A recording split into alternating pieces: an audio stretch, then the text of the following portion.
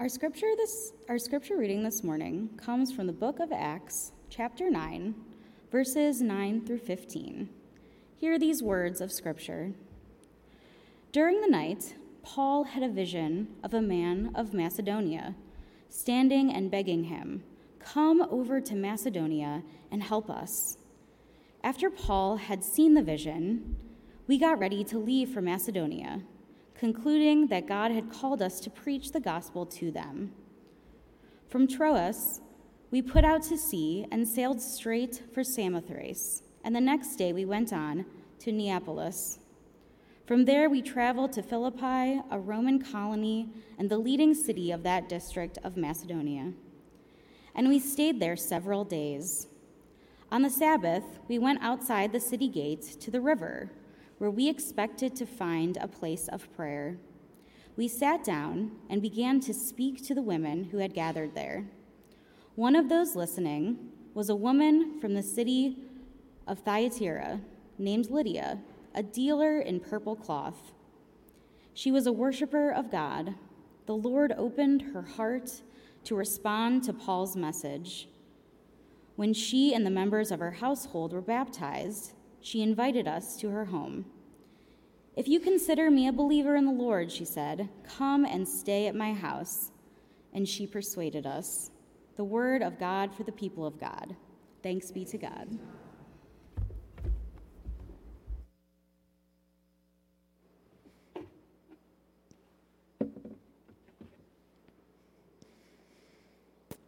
Today is one of my favorite Sundays of every year because Confirmation Sunday is a day when students who have studied and prayed and discerned then take ownership of their own faith.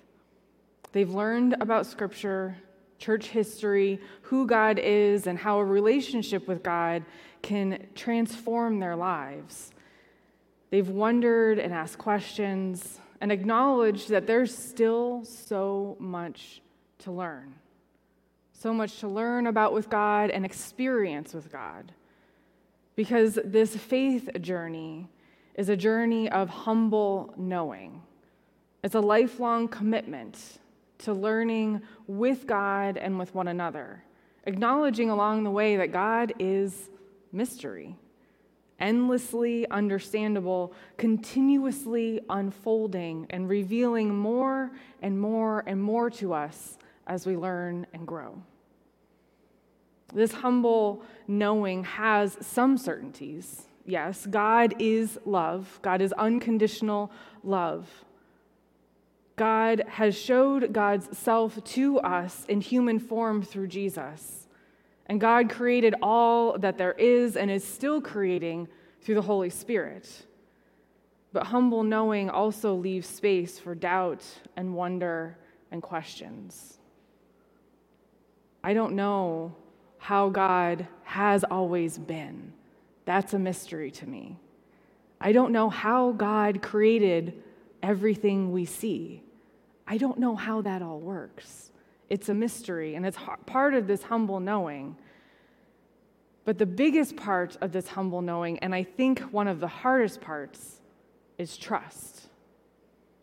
The question I get asked most often by confirmands, kids, and adults is, "But how do you know?" And my answer is never sufficient.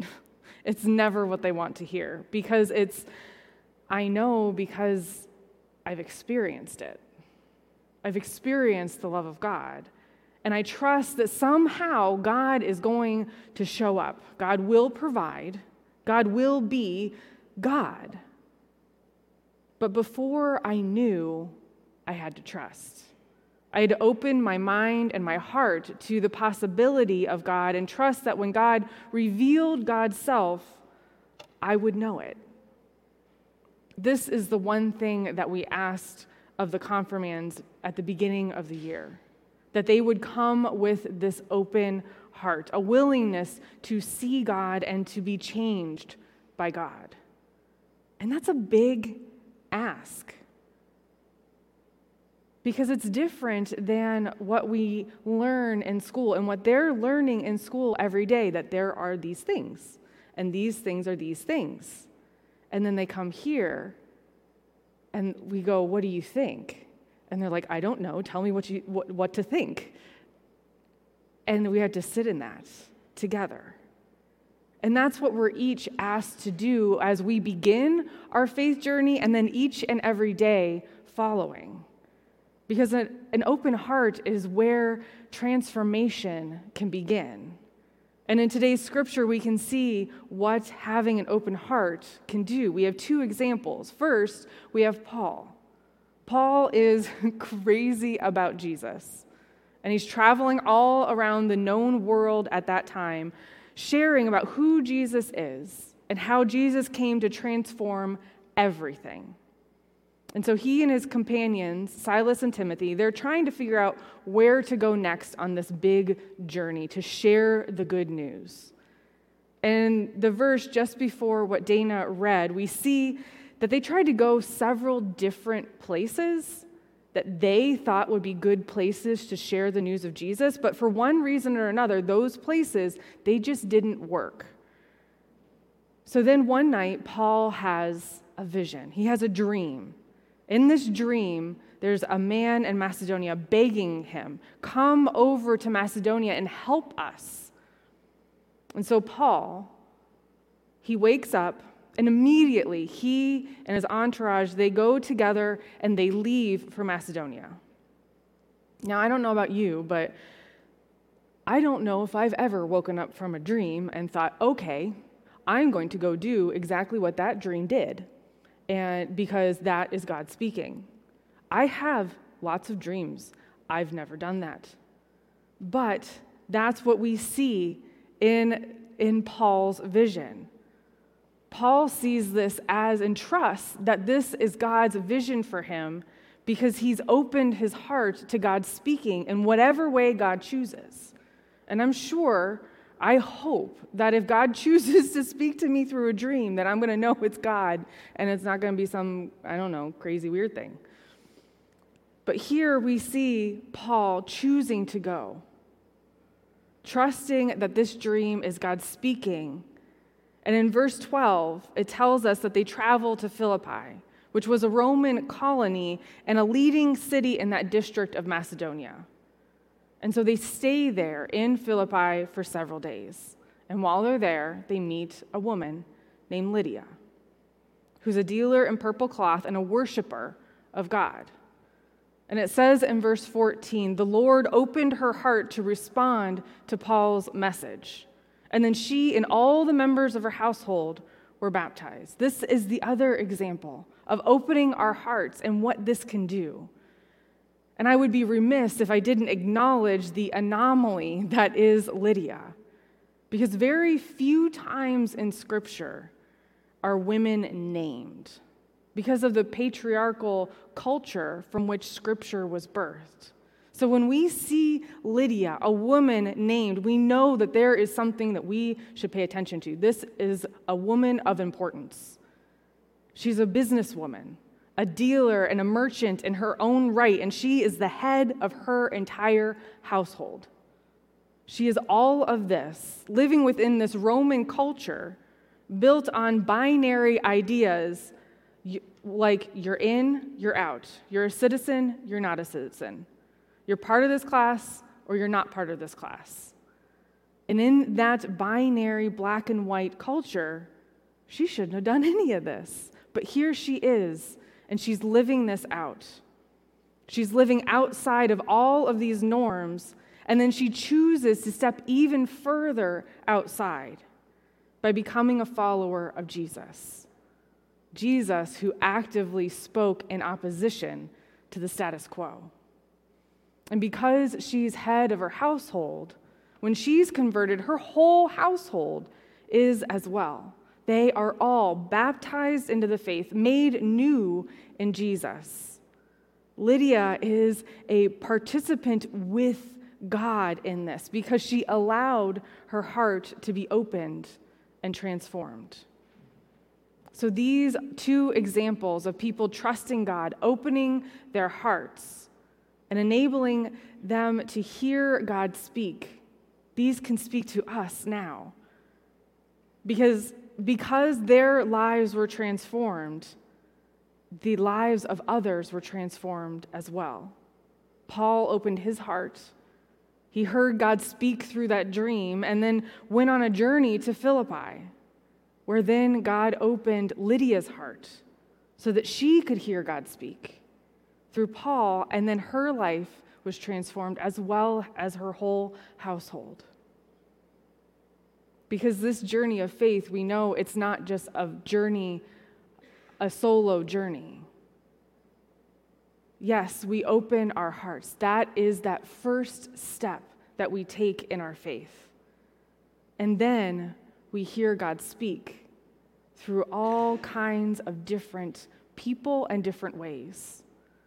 Parents, mentors, friends, even pastors sometimes. And the confirmands, they shared this. They wrote on these strips of paper that you can see on the altar today, and they wrote down the names of the people that they could think of in their lives that have transformed their lives, have taught them something, the people who God has spoken through for them. We each have these people in our lives. These people who have helped us to claim the name Christian for ourselves, just like Lydia did so long ago. And it all begins, though, with opening our heart, with trusting that God is speaking, with a humble humility in our hearts, knowing that we're not going to know all of the things. But that's the joy in doing this Christian journey together. As we move into a time of communion, celebrating Holy Communion together, I want to share the definitions of overflowing faith that the confirmand shared. Dana asked each of them to share just ask the question, what does overflowing faith mean to you? And they each gave their own answer. And it's wonderful how you can see how in these answers they've claimed what it means to be a Christian for themselves. Ben said overflowing faith is having so much faith that the Lord and his teachings, that it fills your body and it also spills out, so you also help give faith out to others.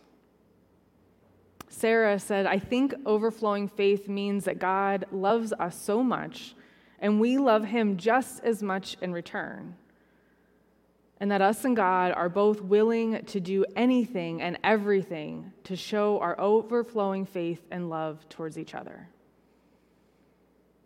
And Lucy said, overflowing faith is when people have so much faith that they share it with others and everyone can then enjoy the feeling of God's love. And Hayden says, to me, I have overflowing faith when my belief in God fills me up and pours out of me. And Ash says, overflowing faith is trying to do your part and helping out the world to be the way that God had intended. May it be so. As we come to this time of Holy Communion, we begin with the prayer of confession.